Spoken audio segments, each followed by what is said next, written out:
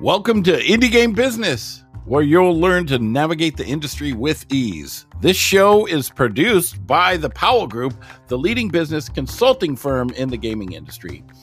Visit us online at indiegame.business to learn about our online digital events. We have some amazing sessions with people in the gaming industry, and you can participate for free and purchase inexpensive passes to our industry-leading business-to-business system. Now, here we go, Indie Game Business.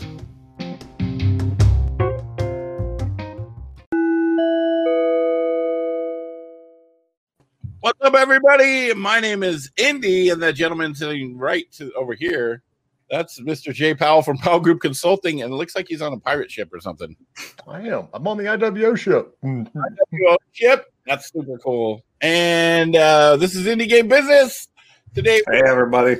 And now, aka Indie Game Lover, and we're talking about Indie World Order Con. So, welcome to the show, everybody. Well, thanks for having us. So, you all launched the IWO Con. Was it last week? When did it go live? Last week? It was exactly a week ago, yeah.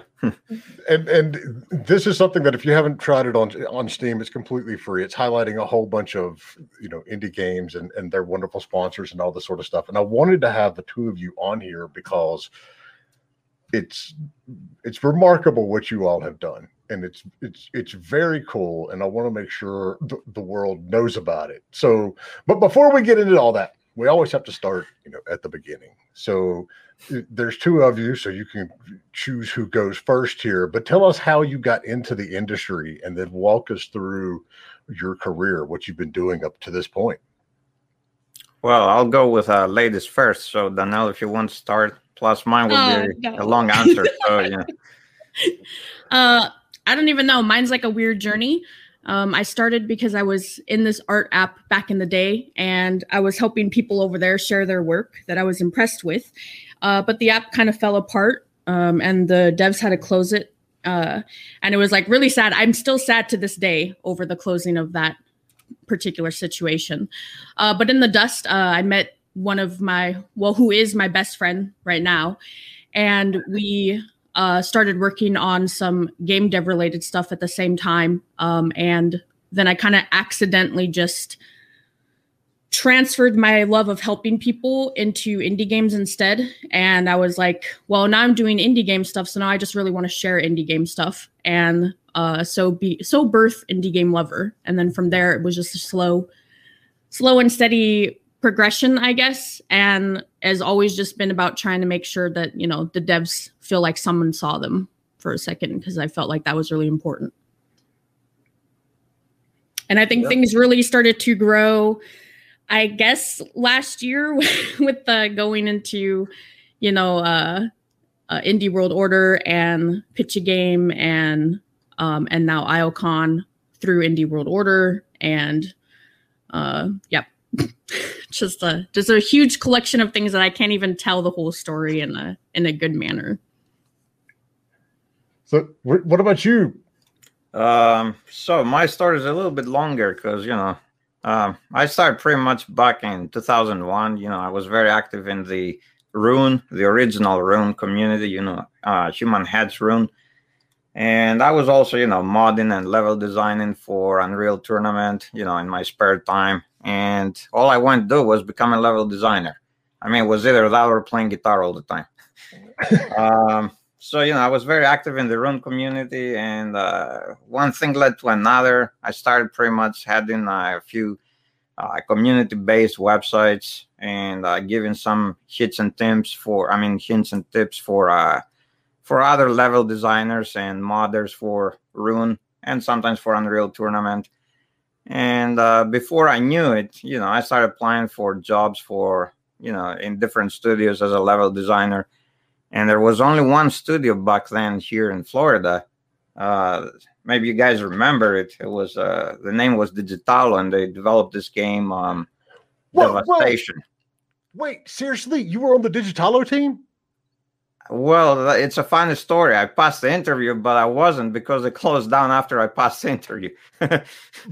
They were one of my very first clients when I got started in the industry. I was the one that did the deal between them and the publisher. Oh, wow. That's amazing. I mean, it's a small world, especially in the gaming industry. Sorry, go ahead. That was just out of the blue. I did not expect that. Oh. Yeah. Well, I mean, I got a job, but, I aced the interview.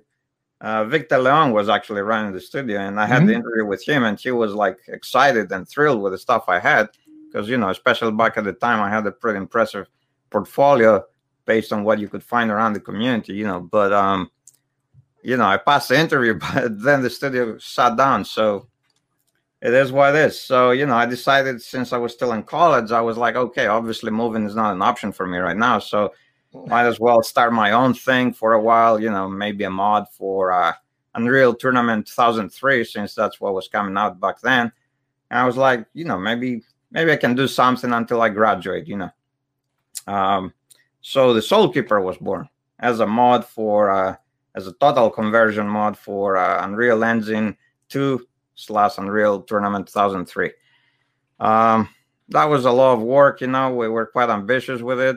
It's a word I hear quite often. I mean, if you remember back then, people would refer to Unreal Engine as the first-person shooter engine, which nowadays kind of sounds funny, right? So what we wanted to do was a medieval fantasy-themed mod, which had dragons, horses, catapults, all kinds of crazy stuff. And we actually did it. So, we had a pretty good following. We launched the first version of that mod in 2005. And I remember actually went pretty well. If you guys remember, File Planet back then was the #1 source to get, any gaming files. So we were in the top 25, right next to World of Warcraft patch, whatever patch they had that year and in that period. And we were actually also nominated for an IGF award in 2006. Epic and Independent Games Festival invited us over to GDC the same year. It was a very cool experience for us. Then, 2007, 2008, we started discussing with some publishers because they were interested in the Soul Keeper IP and everything that was going on. But 2008, of course, there was a huge economic crisis. Maybe you guys remember one big studio after the other were closing down. So even though things were looking out, they were looking up and they were looking good for us, it is what it is, Actually, I remember one person was telling me, look, man, I don't even know if I will have a job here. So nothing wrong with your game. It's just we're closing down. It is what it is. So, I still had to keep going, though, because I really believed in pursuing this. And I was already far too deep to just give up and go work somewhere else. So we just kept going. And for a while, especially back then, being an indie was nearly impossible since all the engines were quite expensive back then. So for a while, we even developed our own engine. But then, Epic came and changed the landscape with Unreal Engine 4. And I was really happy to see that, actually, because the prices before Unreal Engine 4 came out were really prohibitively expensive for indies. It was impossible to work with any engine. I mean, you needed, 6 figures or more. So, for a while we built our own engine. Then Unreal Engine 4 came out. We started working with that. Then VR came along. We saw some opportunities there. At the same time, we also worked with some companies outside the gaming industry. We developed a B2B VR application for a company in the aerospace industry. They pretty much wanted an application where they could use, they could use it for end product visualization for the interior of business jets. We even showcased that at MBAA. It's an industry, aviation industry event. In 2015, we got some pretty good feedback there. And then, of course, since we were already busy with VR, we thought, hey, might as well start pretty much building a version of the Soul Keeper in VR. So along with my company, Helm Systems, we went on and we built this in the 2016-2017 period. We released in 2017 an early access version of the game. We got some mixed reviews. I mean, it was pretty tough to nail VR, especially back then. I think it still is. We kept working on that for a while. We developed some pretty advanced systems that we didn't release because eventually, we found out that it was costing us a lot more just to keep developing for VR than it would cost us if we started something that would be targeting the non-VR market. So pretty much we started working on both VR and non-VR, with priority actually on the non-VR side of things. And that's where we're still at right now. But at the same time, then, it was, I think, somewhere in 2019 that I came upon, I came across this this community of indie devs. And that's pretty much, how Indie Dev World Order, that's how it was called back then, started. So let's dive into that a little bit. So how did it actually start? Talk a little bit about the initial momentum that you got and what the focus was originally, and then let's get into a little bit of what in the world possessed you to create a conference that you put on Steam. So yeah. So as I was busy with the Soul Keeper, and of course I was fully aware of how hard it is as an indie developer to to gain any traction, to get attention. As I was saying, I remember coming across this community on Twitter. Actually, they were using this hashtag, right? Indie Dev World Order. And it was growing very popular by the day. Actually, it was crazy. It was, I thought for a while I was going on for at least a couple of months, but it was just fresh right then. It was, I believe it was October 2019. Maybe it was September. I'm not sure. So I pretty much, joined the hype train through the Soul Keeper on Twitter. And then I started interacting with people from that community. And I remember specifically Skull Commando Labs. Of course, anyone familiar with Indie World Order knows his name. He reached out to me and he's like, hey, we have this thing going on and we really need people that kind of get the idea of how it is to be an indie and stuff. And do you think you could maybe, hang out with us and maybe we can all do something? I'm like, sure, it doesn't hurt talking to each other. I mean, I don't know what exactly you guys are trying to do, but sure, let's get together, see what's going on, So he sent me an invite to their Discord server, which was also newly formed as far as I'm concerned back then. All right, but wait, Byron, let's talk about how far back then was, because it's really not that old. So I mean, it was like a year and a half ago. Yeah, just a tiny bit longer than IOCon work, basically. A little nugget long, beyond IOCon. It feels long because we've done so many things since then that it's just crazy, to me, it does feel like it was very long ago, but yeah, the truth is, it was just, it was fall 2019. So that's what I wanted everybody to get an idea of, because it's not like this is something you've been doing for the last decade. This is like in a year you've done this, and granted, 2020 feels more like about 6 years, but it is just 1 year. So anyway, go ahead. All right, so I joined their Discord, right? And I met more people there. I also met Ancalabro. I'm sure everybody familiar, once again, with Indie World Order knows that name very well. And, of course, Our Day Gamer, who is also our official streamer. So, I started talking to these people, and I saw that there was genuine interest in, helping indie devs. And being an indie dev myself, I was like, this makes total sense. And, obviously, the industry has changed a lot through all the years that I'm in it. And as I was saying earlier, it was almost impossible to survive as an indie dev back in the early 2000s, or even before 2010. And lately, of course, the tools have been democratized. It's a lot easier to get into, to be able to use certain of the tools that you couldn't before, and so on and so forth. But still, the industry still has ways to evolve and always will. So I know how tough it is for indie devs, and especially nowadays that everybody can become an indie dev, or at least they can start trying to become an indie dev. It's a lot more competitive. It's a lot harder to gain traction. So I saw this group. I truly believed in what they believed in. And from there on, they actually, we had a couple of conversations, a couple of meetings, and from there on, given the experience that I was bringing to the table, they asked me if I could actually lead their organization, which back then was just a hashtag and a Discord server.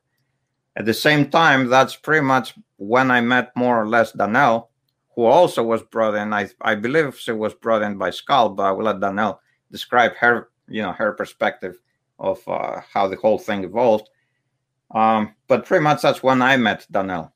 And at the same time, I also want to bring some of my people, because I was like, okay, guys, if we're going to do something with this and you really want this to work out, first of all, we have to get organized. Right now, it's just a hashtag and a Discord server, which is cool, but we can't get very far with that. And we have to pretty much start give it perhaps maybe a more formal approach. And I understand this is an indie community and everybody is, I wouldn't say anti-business. That's definitely the wrong way to put it. But, let's say they're unconventional, right? That's where I kind of stepped the foot down. I was like, okay, if you want me to get involved and spend time in this, because at the same time, I had and still have actually the Soul Keeper being developed. We have a pretty good following there. We have a pretty good traction. So I don't want to screw that up. So I told them it will be very challenging for me to be able to dedicate myself in both projects at the same time, but I'm willing to do it if you guys are willing to do certain things in a certain manner. So pretty much we started, formalizing the relationship. We formed up an LLC. We changed our name to Indie World Order because we felt that in the Dev World Order was targeting specifically devs, and our community was not just devs. There's a whole bunch of musicians, voiceover actors, live streamers, and we want to be able to support as many people as we can. And that's how, more or less, Indie World Order was born. So the timing was interesting, obviously, because into 2019, beginning of 2020, the minute COVID hit and GDC basically was the first casualty in terms of conference on that, everyone was looking at digital conferences, which of course, I was chuckling at because we had been doing them for a year at that point and just struggling to get attention in the first place. But Danelle, let's talk a little bit about why you decided in the midst of this to do a conference, because everything is like steamrolling at once. The Indie World Order is growing and the momentum's there, and you formed a real company, and it's not like everybody else in the world didn't have other shit to deal with day in and day out. Now, why did you decide to do a conference, and why did you decide to do it the way that you did? I feel like everything about all the stuff that we've done with comes down to like what I like to think of as a timing and meant to be factor in some senses. Like I just happened to arrive at the perfect timing to try to be helping people, and we all collided at the perfect timing with like the perfect set of personalities to be helping people. So it was like we're all like kind of brand new, and COVID strikes, and that desire, that just strong desire, because at the core, there's a whole bunch of people that want to help people, and then there's the people that really actually want to help people. The basis of like what I do, like we're like really into the helping the people aspect and like taking care of people at like the core, even when it hurts. And so when everybody's hurting in COVID, this idea of, man, all these indies are suffering, all the conferences are blowing up, they can't get anywhere, this little bit of what they could have done and got a little bit of traction for themselves has all just fallen apart, like everything else is falling apart in the world. We're like, let's try to do it. Let's try to do a digital conference, guys.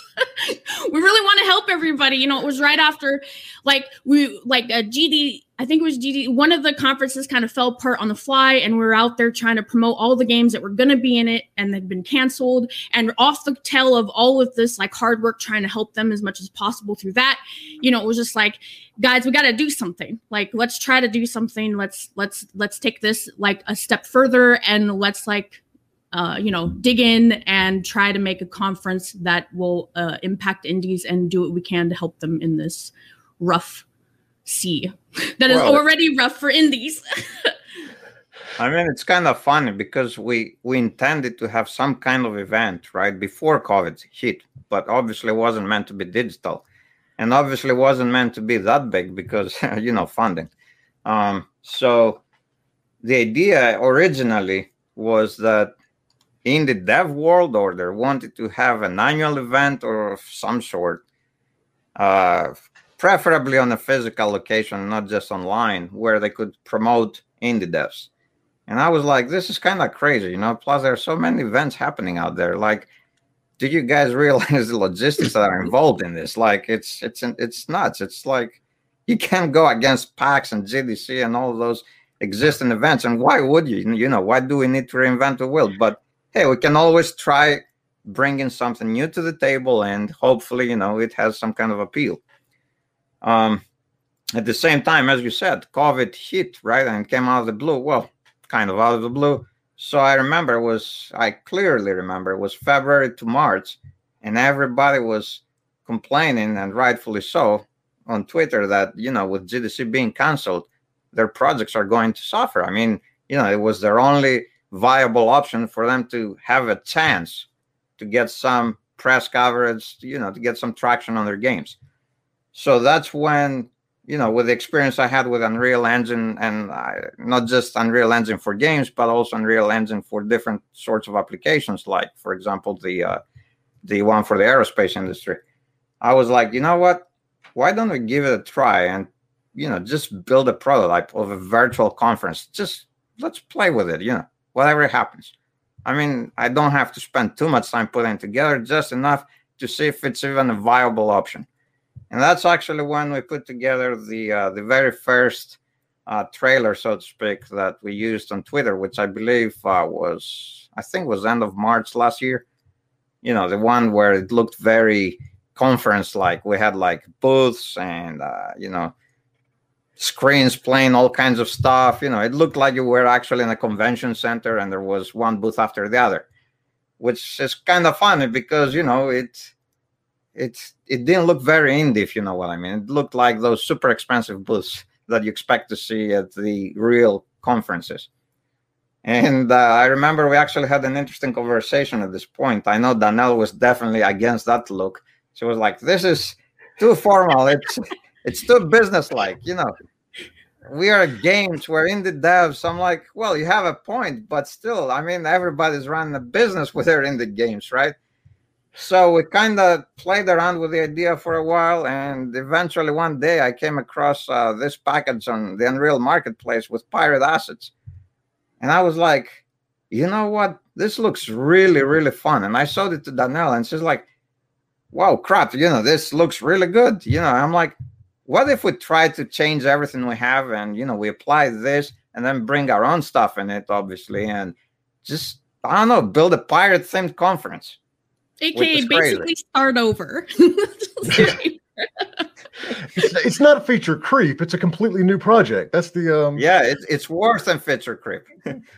So, I mean, for the folks out there who haven't seen this yet, you know, the difference here is instead of doing a virtual arena that you log into, like a lot of them, I mean, because there's a lot of virtual tech companies that are trying to do these.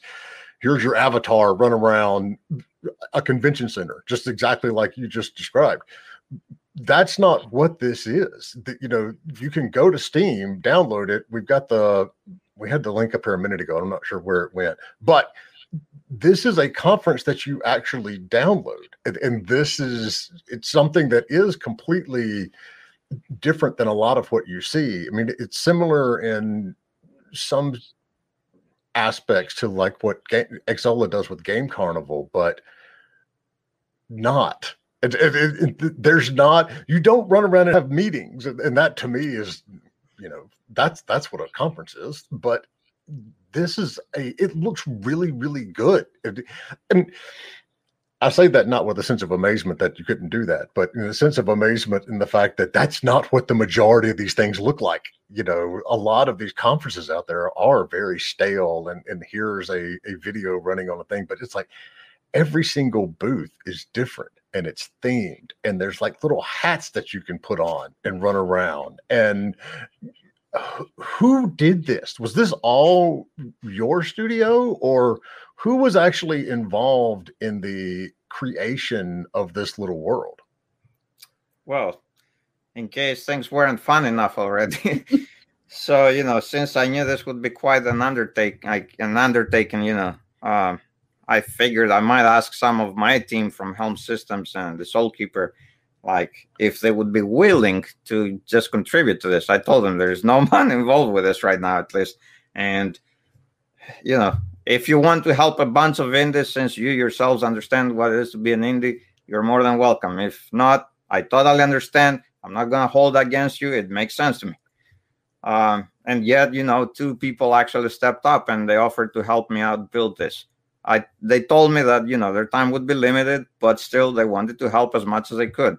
And one was our lead programmer, Mazmer, and the other one was Jose, who is pretty much our lead technical artist. So both of them started, working with me on the early stages of the IWOCon and building the framework. And from there on, since we still have the SK and we still have Soul Keeper and it has to be developed, at some point I'm like, okay, I think I got from here. You guys can focus more, your attention more on the Soul Keeper, and I will just keep doing what I can on my end with IWOCon. So, of course, at the same time, all design was, it was a team effort. So, there was a lot of design discussions and meetings like you would expect for any game with the IWO team as well. And of course, we had also sessions where there was both teams, the IWO and the Helm Systems, together discussing things that we should do and what everybody thought about certain features and so on and so forth. So yeah, that's pretty much how it was developed. We understand it's not perfect. It wasn't meant to be perfect. It was meant to be a first year proof of concept. And on top of everything else, it was meant to be a quick reaction to the way things were developing. So, when we saw that a lot of developers are suffering because GDC is canceled this year, well, last year, 2020, we were like, we have to do something, and we have to do something quick as we can, and as quick as circumstances allow us. It won't be perfect. I warned actually everybody on the team that it won't be perfect. I can promise you already there will be bugs. It will have a lot of stuff wrong, and that's not the way I personally believe in developing projects. But here, speed is of the essence. So we have to come up with a solution, something that works more or less, hopefully more, so that these developers, because I know how it is to be an indie, and I know that what you have now, and it looks good right now, in a couple of months or even less in a year, it will look bad. It will look dated, So you have to show what you have right now. And obviously, we rushed as much as we could so we can bring this to the developers as fast as we could. And of course, that was quite a daunting task that, I could never have completed without the IWO team. And especially, I have to give extra credit to Danel, because Danel was the bridge between the development side and, the PR side. Danel pretty much single-handedly, was dealing with all the developers out there, and that's a lot of them. He was dealing with collecting all the assets and organizing them so that me and my team, we can pretty much start working with them and use them and apply them in the conference. And it was crazy. I mean, honestly, sometimes I'm still amazed that we actually pulled it off. Like I said, it's not perfect, but it's there. And you did something that's actually really good. And you say it's like we wanted a proof of concept. I see a lot of proof of concepts. This is beyond a proof of concept. This is something that, and we were chatting last night about, and we'll get into what comes next, but I mean, this is something that I can absolutely see you all iterating on and continuing to add stuff to it and things like that. And you're doing some things that major conferences are struggling to do and implement into this sort of stuff. So, Danielle, I'm going to toss this one back to you, since you were the one that was working with all the developers. So first off, tell us how many teams and how many projects are actually showcased in this. I don't have the exact number, but it's around 200. And I say I don't have the exact number because it's kind of like if I have to count the sponsors, if I have to count the publisher booths that are the big giant ones that have 3 to 6 games involved. So there's kind of a multi-collective on top of a publisher, and then on top of all of the games. So there was around 200, roughly somewhere in the 200 to 220, I feel like, boosts as an overall. So yeah, just a lot of information, so much work with the back and forths and collecting information from everybody and trying my best to remind people when I was waiting, on little bits that they wanted to send and hadn't sent yet. And then of course we have the whole side with all the scheduling and the streamers. I mean, like Myron said, I can't believe we pulled it off. I was in a panic 3 days before. It was I was like, oh my God, I have no idea. I don't know. Let's just go as hard as we can. I'm still very proud and impressed that the whole team, everybody, even though me and Myron did a lot, the others, they all did so much. We couldn't have done it without everybody else as well. So absolutely. And I feel like I kind of detoured. Brings up a very good point, because I've worked with you through Pitch a Game as well as this, and he says, I don't know how Indie Game Lover does everything she does.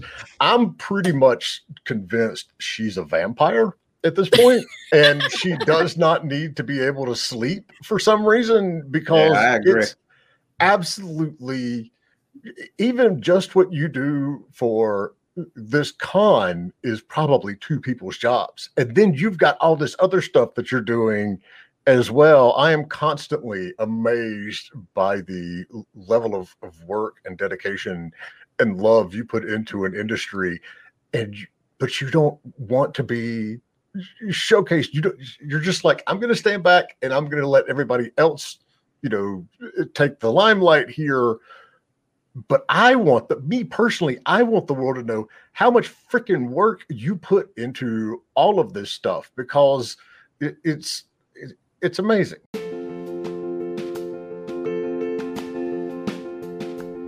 Indie Game Business has one of the longest running digital event series in the gaming industry, with hundreds of publishers, investors, developers, and tech companies to meet with. All the sessions are always free to watch forever, and you can get a free pass to receive all the slide decks from all those speakers. The tickets for meetings start just at $50. Go to indiegame.business and use the code IGBpodcast to get 20% off your ticket.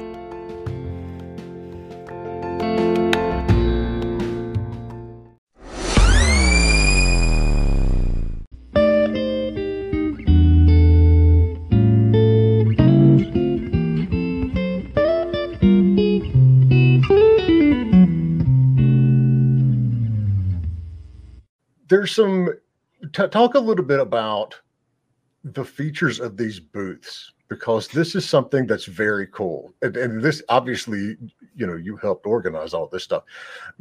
Tell the listeners what happens when you actually walk into one of the booths on this island. Well, you get their information, the little pop-up card on the left. We had a lot of fun trying to debate what we're going to put on there and what we're going to pop up and how everything was going to work out, what was important, because, everybody has 3,000 media links, but we can't give everybody everything on one card. It's impossible. So the sort of hyper focus of okay, let's give a little bit of information and a little bit of links. And I feel like it turned out really fun with how it is, and that we tried to, any of the games that don't pop up Steam, they don't have a Steam page yet, or maybe they're mobile, or maybe they just will never have a Steam. So if anybody listening is confused as to why one card is, quote, broken because it doesn't go to Steam, it's because they don't have a Steam yet. But yeah, so you're just sort of and I think that even when I was sending out sample screenshots to the devs, I knew that the sort of scale of the booth, you couldn't quite put in perspective the scale. that when you go in, you are actually walking into any of the booths, even the smallest ones. You're like, wow, you're like in that booth. It just takes over your whole screen, no matter what view you're in. And you really feel like you have this moment with this game. And I think it was, really well done. It really is. I turned around and like last night I was talking to you and I was like, I can't find my booth because we've got a booth. Indie Game Business and Power Group has a booth. And I had skipped the island that it was on and I spawned in and I'm like, I turned around and it's just like massive right there. And I was like, how the hell did I miss this when I, walked in? I was like, I know I have to like have just completely, turned the other direction and walked away. The other cool thing about this is none of the booths are the same. Or if they are, you've done a hell of a good job of disguising it so it doesn't look like they're the same. And most of these other digital conferences that we see, there are like 3 or 4 different templates you could pick from, but all the booths kind of tend to look the same. This is like you're walking into a freaking theme park. Everything is different. There's flying stuff in the air. Who paid for this? Us. I mean, Myron. Yeah, most of it is self-funded. I mean, all of it is self-funded. Most of the initial self-funding stages were done by me, but everybody on the team contributed. And, I think the most important investment we all pretty much brought to this was our skills, our set of skills. And what I really liked, because I've worked with a lot of teams, I worked with a lot of people over the years. What I particularly like with this team is that nobody's scared of work. As you said, Donnell must be a vampire. I'm quite convinced of it, we actually had quite a lot of discussions and arguments like, hey, Donnell, go get some sleep, like you'll be more productive tomorrow if you get some sleep, So, but the whole group we have, it's like everybody brings a unique set of skills and nobody's scared to work hard. Nobody's scared of the challenges. And everybody actually was willing to adapt to the situation because, given how the whole year was, both, in terms of development and that we had to balance our projects with everything else and how real life was going, with COVID and everything. Things were moving. I mean, it felt like 6 years, as you said, but at the same time, everything was moving fast. And there was a lot of uncertainty every single day, and that's hard to deal with all that stuff at the same time. So I really admire how we as a group managed to overcome all those challenges and actually deal with it. And as for the booths that you said, obviously we have to be smart about it, right? So we do have templates. And if you look closely, you will find that there are templates and they're being repeated. But at the same time, since we wanted everybody to feel that they have a unique, like they were unique in there and they had all our attention, which they did, we even when we reused certain things, we tried to do it in such a way that it would be almost impossible, as you said, to notice. So, and at the same time, as you said, all the other conferences, they were just sticking to the conference aspect of things. To us, what was most important this year, at least, because, I saw a lot of reviews on Steam and a lot of the feedback we got was that people wish for multiplayer features, which I totally understand. And we ourselves actually want to see that. But at the same time, since the speed of was, time was of the essence and we were, under-resourced and we still wanted to achieve the primary goal, which was to attract attention to the games themselves and the products that our exhibitors had to showcase, we pretty much designed everything around that primary purpose, So even the coins we put in there, the gamified elements, like shooting cannons, anything, it was all put there with the purpose of pretty much forcing you to walk around and see everybody's work. So how much time, if you had to estimate, how many people hours do you think went into this?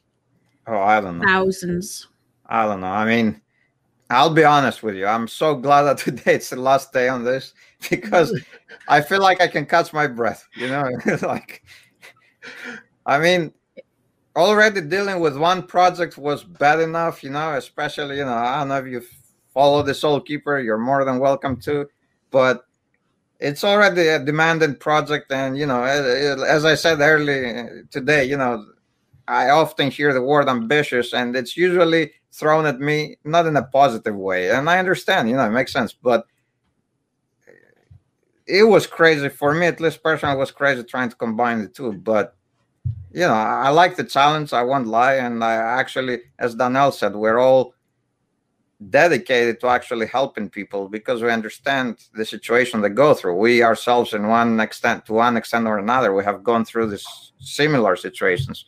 So at the end of the day, you really have to want to do something in order to be able to do it. And when you do that, actually, you don't even keep track of the time, to be honest. So I can't really give you an exact number, but I can tell you that was a lot of man hours that were put into this. Like, would this have even, if it weren't for COVID, would this have even been possible? I'm not sure, to be honest with you. I'm not sure. I think we would try to do the same. I mean, the goal was the same for In the World Order, but I don't think we would have ended up doing IWOCON. We would probably do maybe a physical version of IWOCON, and I can promise you it wouldn't be anywhere near this, right? So it would be something very simple, some presentations here and there, nothing unique. But COVID certainly inspired the whole thing, to come together. So there's just a lot here. What has the response been since you launched last week? Actually, it's funny. It's kind of, I mean, I think Donnell, you'll agree, but we started kind of slow, and a lot of people, especially the gamers, some gamers would be like, hey, I have an old computer and I can't run this. It's kind of, not everybody has the latest technology, the latest graphics cards, and I understand and I feel sorry. I mean, I really do. But, as the launch, as we actually kicked into the weekend, last weekend, I remember there was this turning point that more and more people started paying attention to what's going on, especially since Steam put us on the front page. And then actually, I think people started truly appreciating what we put together here. And that's when it started just exploding. Like, I was actually telling Donnell, hey, I think we'll be a quiet week, maybe, judging by how things started. So probably we can, just keep an eye on things, but we'll probably be able to rest. Well, I can tell you that wasn't the case at all. It wasn't the case at all. Rest. There's been zero rest. It's been just as crazy as leading up to, if not more than, no, it's not. It's the same. Like, every day I've been just as tired for the last 3 weeks. It's not even because of the reasons you would expect, because obviously when there's a launch of a game, you expect that you will be there to support, your gamers and the release updates and so on and so forth. But in this case, that wasn't the reason why we couldn't rest this week. It was because there was so much stuff happening that we had to respond, and actually positive stuff. Like, I can't even tell you how many developers reached out to us thanking us for the huge, by their standards, but I think by any indie dev standards, a huge increase they noticed on their wish list, or others on, since they were already on sale, on units sold. So for us, that made it all worth it, to be honest. I mean, that was the goal of the whole thing, and seeing people happy about it, and also seeing live streamers actually being excited about it, and they themselves in turn gaining new followers and new audiences, that made it all worth it, all of it. Yeah. It was like I had this turning point where seeing the first streamer just light up at a really small game that nobody ever would have seen in not in the big scheme of things, unless they were just kind of in the industry and noticed it. It was that first moment of seeing someone get really excited over a game that never would have been seen otherwise, that I was like, damn, all this year, right this moment, this is all that I need. It is worth it. I don't care about the person that's my really old computer can't run it. They don't quite understand the whole impact or everything. They don't even notice that there's all this other stuff going on. It's not just the game. We busted butt on getting sponsors and getting the event page on Steam and building it. Every single game has a browser page that you can go and find more information on. And that took weeks of hours and hours of work to do and collect information for. And then we have all the streamers and the presentations. There's so much more than even just the game. And even if it was just the game, you know, they should be like amazed at what we managed to pull together in such a short time, not being paid, you know, like I don't even get anything from this, you know, like none of the people that are running it are getting anything, you know, like I'm just kind of there, you know, it's not like my following explodes. I'm not a dev. I don't get 7 billion wish lists added to me. So, you know, like, but seeing the devs that are like really appreciative and they're so thankful, and some of the streamers that are like really everybody is just, there's like all this positivity, and it's like you can't even keep up. Like my brain is exploding every day. I know that come tomorrow, I'm going to be sitting there trying to catch up on all the things that I could only look at for half a second and take in, because there's just been no time to take in anything as time has been going. Well, if it makes you feel any better, Donnell, we just did our 8th or 9th conference, and every single one we do the week before, I'm sitting here going, I don't know how we're going to pull this off. I have no idea how this is going to work. So, you know, that experience that you've had is completely normal. That's the way the rest of us look at this. So we've actually got a question from Alexander on Twitch. Like every game, a couple of ideas must have been abandoned during the development. Can you mention one? Absolutely. The first that comes to mind is multiplayer. We wanted it. We understood that social interaction would be pivotal, you know, would be an important aspect of this. And in order to make it up, we pretty much included all the outside the app activities, you know, the presentations, the streams, even on our own Discord server. It was kind of like, I don't know, it kind of felt like the central hub of the conference where people can get together, talk to each other, hang out with each other, form new relationships, new friendships, new business alliances, if you prefer. And I must say that, you know, it was something we did want to have, multiplayer, but we said it from the start. There's no way we have enough time or the resources to pull it off by the time we actually want to release it. So that was the first thing we got rid of, even though we wanted to have it in. But I wanted a full, like, Sea of Thieves experience inside this. I don't know what the problem was. I mean, just add multiplayer. Isn't that how you do it, Myron? I mean, isn't it that easy? Yeah, it's just that easy. You just make a couple of clicks and it's done. Exactly. So, because this was in the works for so long, how were the initial exhibitors chosen? I mean, with 200 games in here. Oh boy. What was the process like to get the attendees in the booth set up and selected? Well, before Donnell goes on, because I actually, you know, I was already drowning with development, so I'm like, hey, Donnell, there's no way I can personally, I mean, yes, I'm the developer here, but there's no way I can personally evaluate each and every one of the, what was it, Donnell, the original? It was like number? something like 700 around somewhere in the 700 range of applications. Just narrowing the games down took weeks of work, and like people just they don't know how much work, how many details all over, you know, like even just somebody wanting a small request added up to like 2 full days of extra work right before the game launched, like literally just like 12-hour days of making changes for all these requests that the developers on their end is like, I just need this one little tiny tweak, please.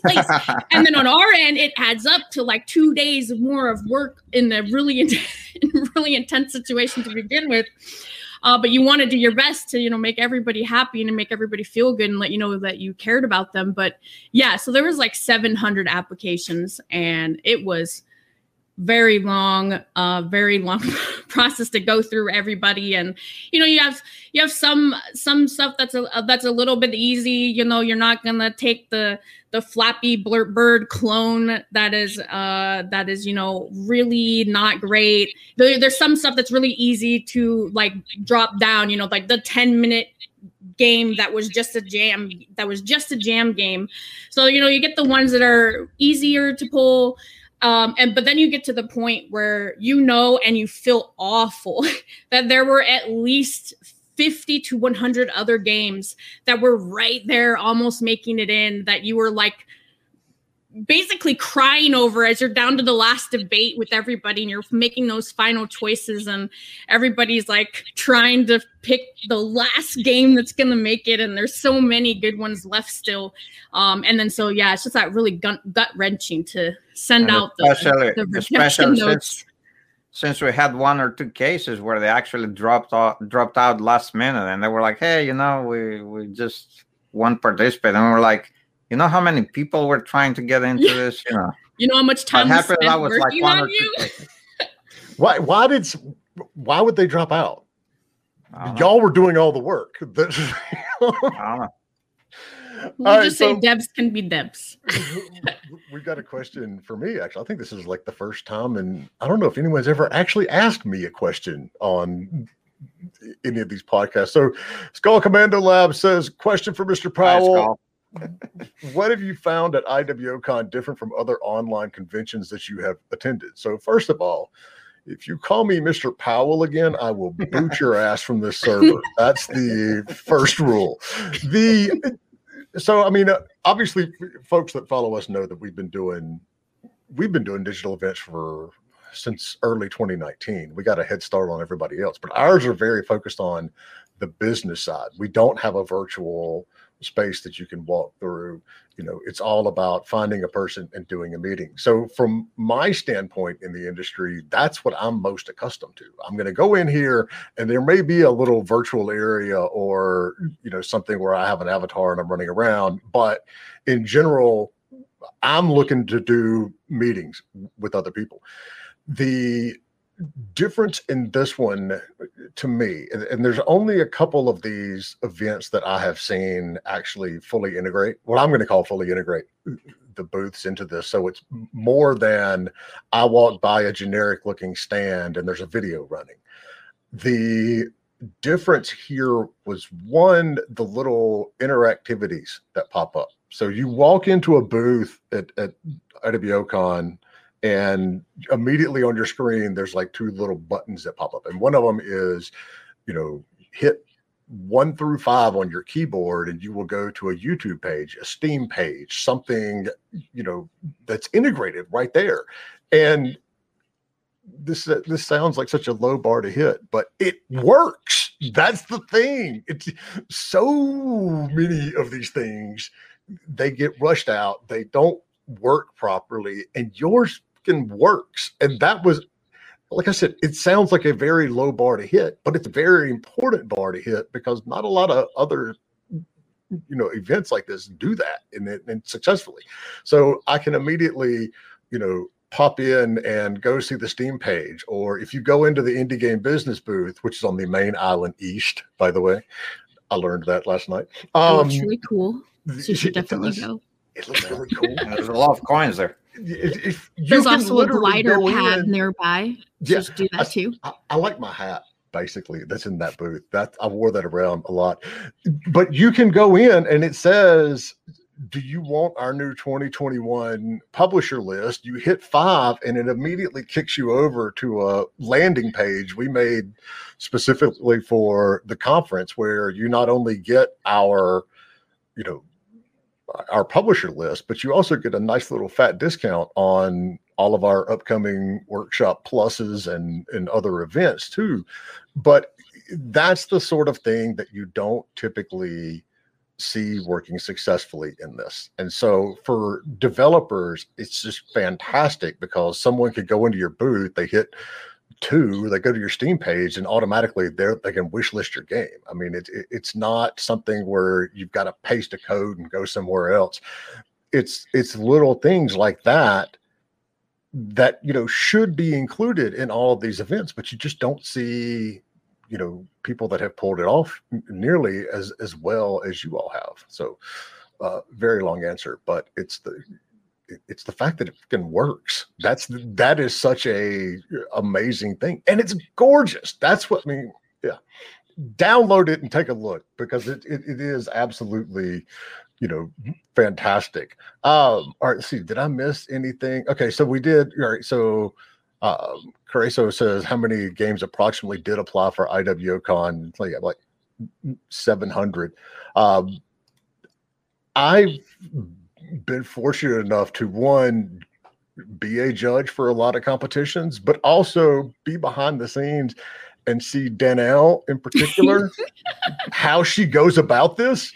And because the first time that we did one of the Pitch a Game awards, it's like there were only like, we got it down to like 8 finalists, and it was like an all day back and forth with everybody, going through 8. And so to sit down and I know there's a lot of people who could have called 700 to 200 pretty quickly, but with the level of love that you all have for this, I'm impressed you pared down 500 games in a year. That's the bigger part. All right, Dan. So yeah, well, he's already gone. Okay, no worries. Anyway, all right. So let's get back to right here. Yeah. So Dustflower Gaming. If it hasn't been asked already, and it hasn't, so that's why we're going to put it up here. Do you already have ideas of IWO 2022? And so that leads into one of my questions as well. What are you going to do from here? Is this going to be updated, or do you have a live ops team on this, Myron? Or is this something where it's going to sit there, it's going to be good, it's going to stand on its own, and then next year you're going to do something different? So first of all, I would like to thank Dustflower because he contributed to this, because he sent us a very wonderful song that we actually play, one of the wonderful pirate songs we have. Yep. So I want to thank her for that. I quite enjoyed it myself, and I'm sure more people actually enjoyed it.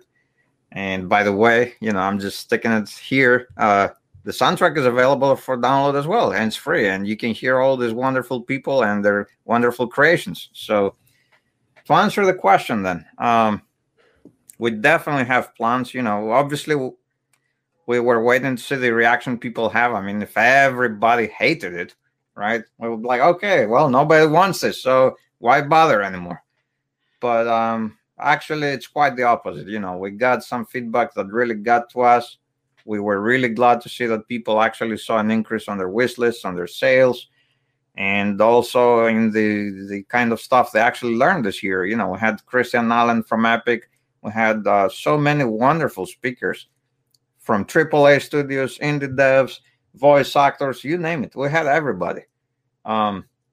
They all presented and they all contributed something important, something valuable to all the audience we have to pretty much, apply in their own projects and everyday dealings with their projects. So we definitely have plans for next year. Obviously, it won't be the same exact app you have right now on Steam. It's not like we will update this one. We will change the theme. We think this way we can keep it interesting, keep people excited about it. They keep coming back and discover, oh, what's this year's theme, So, and of course, it also makes it more interesting in the aspect of game design, which obviously we all like. So we definitely have a lot of plans. We have a theme in mind, but I'm not going to say anything yet because we didn't finalize, to be honest. Secrets. Yep, secrets. I mean, to be perfectly honest with you, it's not because we're trying to build the hype, although that's nice if it happens. But it's mostly because we have to consider the technical limitations and also, how does it benefit development? How does it benefit our process? How does it benefit organizing the whole thing, right? So we have so many factors to consider when putting this together. So we haven't finalized the thing, but we have a pretty good idea where we're going with it. And of course, definitely stay tuned because we will be announcing it as soon as we're ready to share it with everybody. Alexander said you should sell the hats next year. Well, this year we have t-shirts if you want to help us out. I mean, if you go to the IWO booth, we have we have this nice clothing store there. So you can go there. It's very relaxing atmosphere, See, I didn't even realize that, but so one, yes, I'm going to do that. But two, this is where I'm going to get on my business high horse. Oh my God, you could monetize the hell out of this. I mean, it's one of these things that I can absolutely see this becoming a showcase for developers, every few months, but I know that requires, money to actually go and update it. But being able to do live updates on this throughout the year would have been fantastic. And I think it's just one of those things. It speaks to the level of quality that you all put into this in the first place. I toyed around in it for an hour or two last night, and I'll guarantee you I could spend 10, 15 hours in this thing, just going around and looking at all the booths and seeing the stuff that's in there. And you really have opened up an opportunity for IWOCon to not only help a lot of developers, but actually generate some revenue to keep everything going at the same time. It's just a really good. Oh, absolutely. I mean, we have, like I said, we have an actual clothing store. I mean, and not only, you can buy Iowa themed merchandise there. We also have a metal concert. It's free. But it's actually an hour-long concert. There's a stage where we actually worked with Metalheads, which got released, I believe, the same weekend we launched IWOCon. And, we have a lot of stuff going on. And obviously, we want to expand upon this. And at some point, we have to think about monetization. I mean, it's great that it's free. It's great that it's available to everyone. And we want to keep it free on the user side, but obviously at some point we have to monetize this. Otherwise, it's from a business perspective, it's not viable. It's not going to continue, So we're definitely considering a whole bunch of stuff, but always with the same goal that we set out to achieve from the beginning, which is to drive attention and business to indie devs, and why not even other devs? I mean, I actually read a comment the other day on Steam. Somebody was saying that they would like to see AAA games in an event like this. And I totally agree with this. I mean, there's so many games that people actually before, I've been to GDC, I've been to PAX, I've been to E3. I love all those events, and we're not here to replace them. We're here to complement them. So, but I know that also from a gamer's perspective, it's almost impossible for anyone to fly every year, to GDC, especially when, I think lately they were opening it up for the general public, right? But most of they didn't. I think they did. I think E3 has been opening more and more to the general public. And GDC, maybe the last day, I think usually they would open up Fridays or something like that. And I'm not even sure actually, but it was mostly a developer-focused event. I mean, it is. The thing about GDC is, even if they made entrance on the last day completely free to the Moscone Center, that's not what kills you in terms of cost. It's the cost of flying to San Francisco and getting a hotel room in hotels that are typically $150 a night until the week of GDC, because of the Moscone Center has all these clauses in there. It's not completely GDC's fault. You have to sign up with this stuff. But those tickets those hotel rooms that are $150 the week before GDC are $700 the week of GDC. That's what kills you at these things. Oh, even as a developer, you have to consider, so many things before going there. But imagine now the general public, like technically they don't stand a chance of visiting anything like this, and even less so if they live abroad, So I think something like IWOCon, if it was also applied on the AAA level, it could actually, attract a lot more business and attention and inform the general public in better ways, in my opinion, about everybody's games. And then, I think that's good for everybody, good for business and the developers and the publishers, and also good for the general public and the gamers who actually want to get the latest and best information. I mean, personally, I have nothing against news outlets, not at all. Quite the opposite. As a game developer, I need them, I respect them, and whenever they happen to cover my game or product, I'm always thrilled and happy, But at the same time, the average person wants something fast, especially nowadays, the way everything is structured in society, the way we're all connected all the time, and especially now that we're all restricted in all the time, right? We want something that's fast, easy, and pleasant at the same time, something that helps us forget, everyday crap. Yeah. That's my opinion, at least. So I think that something like this could help everybody benefit. So, Danelle, because you have nothing else to do, on a day in and day out basis, as we lead into the next one, over the next year, if people want to be involved either from, helping on the development side to providing content to sponsors and actually investing towards this, how can people get involved in everything that you all are doing at Indie World Order? I mean, the best way right now is to probably sign up for the newsletter so that when we announce things that could be applying for the next one, or if we need aid, being in the Discord server or whatever, people that want to sponsor or do that like higher degree should be reaching out directly. Right now, I don't want anybody to be asking me about anything. Everybody email her today. Room. I need a, oh my God, my DMs, the emails, like my brain is like, like it's just like on, but yeah, if you go and get the newsletter, that's probably the best bet, because we will be sure to put related stuff. Otherwise, if you're, wanting to sponsor, that's great. Fantastic. You can reach out directly. And that way we can, keep things organized on that side as well. And of course, we're always, not yet. That's my big takeaway right now, though. Please, if you're wanting to help in general and not a sponsor, I mean, to be fair, let me get a couple days. To be fair, it depends who wants to talk to us. But overall, like give us like a week so we can recover from the whole thing, and then we're ready to talk. So. Well, I mean, I can tell you, we're in for the next one. IGB and the Powell Group will absolutely 100% be there.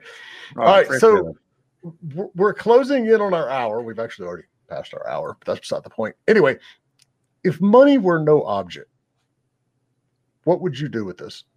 What would you add? What would you want to do with it? I would just be excited to do that kind of stuff, like the team be able to do things like the multiplayer and stuff. Just flesh. More. I mean, to be honest with you, I think we pretty much covered what we would want to do. It's just that we would be able to do it faster, and possibly not just faster, but faster and better at the same time. I mean, now it's either fast and slow. I mean, fast and not that good, but still good, or slow, but really good.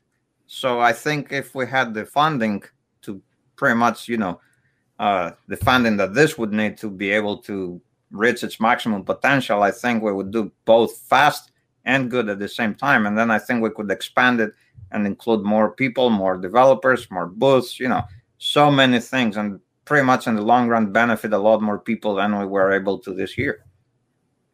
All right, Garden of Indie just brought up a good point. How hard would it be to put VR in this? Don't get me started with VR. I mean, I love VR. I was an early adopter. I believed in it. That's why I actually even worked, I worked my butt off on VR for SK, and, and we had some really good traction there too. We were very popular on Upload VR and other VR themed websites and communities, but VR it's a real challenge. And I'm not saying we will never have VR in iWalkon, not at all. But, you just hit the VR button on the compiler. You just click. What the hell? Exactly. You just click the mouse a couple of times, and that's it. It's all there. Yeah. It would be amazing, especially given how good the booth look and all of that sort of good stuff. So, all right. If anybody else, if you've got a question, if you're out there on Twitter, Twitch, Facebook, LinkedIn, YouTube, wherever else we are at any given point in time, drop it in chat. We'll get it answered. But, you two and your entire team behind it, you really do need to be proud, because this is something that I follow a lot of these digital conferences, obviously, because, not only because we do them, but because I always want to see what's new and what's innovative and what people are doing, because we're always looking to, improve ours as well. You've got a lot to be proud of here, and you've really done a fantastic job, and kudos to you, because this is far beyond what I anticipated a year ago when someone approached me and said, do you want to get involved? I'm like, yeah, sure, I'll get involved. This will be fine. I'm happy to help. And then, wow, I am really proud to be a little bitty tiny piece of what you all have done. And there's a IGB booth, so you can go and check it out, and it's huge, and there's coins in it, and you can get our publisher list, and you can get a discount to our future stuff. So anyway, It's good. Well, thank you for having us here, Jay, and thank you for giving us a voice to express our afterthoughts. Now that everything kind of starts settling down, I hope today. And of course, I really appreciate the comments you just gave us, because that's what made it all worth it, to be honest. There was nothing else for us to benefit from, at least not this year. And seeing people happy and excited about it, that's the best reward we can have right now. So thank you for sharing your thoughts with us and with your audience, actually. And I'm looking forward to the update that y'all are launching in 2 weeks that has the full, VR multiplayer, right? Sea of Thieves in VR with multiplayer, and they're dropping all that, in 2 weeks. So that's going to be, I'm looking forward to that. It's going to be very good. I got my mouse right here, so I'm ready for it. Just a couple of clicks, All right. I could share one little cute story on the way out. Absolutely. Okay. A moment that was worth it. Last night, I'm in Kitality's stream. Okay, he's walking around Gamepad. I mean, all the islands are great. I can't even be biased. I love all of them. They all have fun stuff. Go check out all the islands, guys. And so he's on Gamepad Island, and he's walking around. He turns around. He's just casually walking up to this little game, Ugly, and not a lot of people. It's not like super well known or whatever. And it's just like this weird inception moment, because like it's in this game that I've helped do all the stuff with in sort of the broad sense. It's on this booth that me and my friend actually like tag teamed and built a couple of the booths that are in there as well. So it's in this little booth that I actually help handcraft on the side. And it's of this game that I know almost nobody sees. And he's sitting there, he's watching the trailer. We're going through the trailer, and like I'm feeling emotional. Every time I walk up to the game, there's this couple games that always make me emotional just seeing them in the convention, because I know that they don't get a lot of like traction right now, and they should. And at the end, he's walking away and he's like, man, I got a little bit choked up after seeing that trailer, and the music got me, and he went and he signed up for the newsletter that they had, because they don't even have a Steam page yet. So he went and already signed up for the newsletter on the fly. And like, just in that moment, just tears from my end. Like, it was like the whole thing coming into like this emotional, like journey. And I'm going to cry right now, just the whole journey that we've been on to helping the indies. Cause that's just like at the bottom line, all that matters. So in the end, just I feel really cheesy and way too cringy right now in the middle of a live podcast, but like just wanting so much to help the indies. So it's those little moments right there that are just like made everything, all of the blood, sweat, and tears of this year and all of the pain that we went through worth it. So, I'm like really excited for the future to continue to help everybody. That's awesome. And I know the feeling, because I get people that reach out to me. It shocks me sometimes how many people listen to my dumbass talk on the Twitch and on the podcast as much. I get emails from companies that's like I look up to and I love their games, and I'm like, oh my God, y'all listen to this. You just reminded me though, there's a link that we haven't shared. What is the link that has the curation page of all the IWO con, or is that just on the regular IWO Steam list? There's a page that you sent me that has like all of these games listed, or am I hallucinating? So no, if you go actually to the indieworldorder.com, from there we redirect you to Indie Game Lover, where Danielle put all the information together in one place for all the exhibitors in IWOCon. And of course, that's how you get to their information also through the app. So if you press, I believe it was 3, it takes you to the IGL page, dedicated page for each and every game. Got it. All right. I knew that was somewhere. All right. So I'm going to drop this in chat real quick. And if you're out there, listening to the podcast version, just go, like Myra said, just go to indiegamelover.com, and she's got a very comprehensive, Jesus, there's a lot of games in this. Very comprehensive guide for you. There's some drop downs you can sort. You can, pull up engines, adventures, sci-fi. You can do some drop down sorting through there as well. It's absolutely amazing. All right, Danielle, go to sleep. Okay, we're gonna close this off.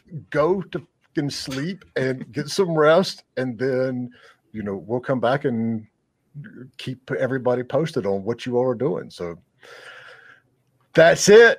Thanks for being here. And if you're out there, you want to learn more, everybody here is on our Discord. It's the easiest place to find everything about indie game business. It's just discord.gg/indie game business. And we'll talk to you all soon. Thanks, everybody. Thank you. Bye.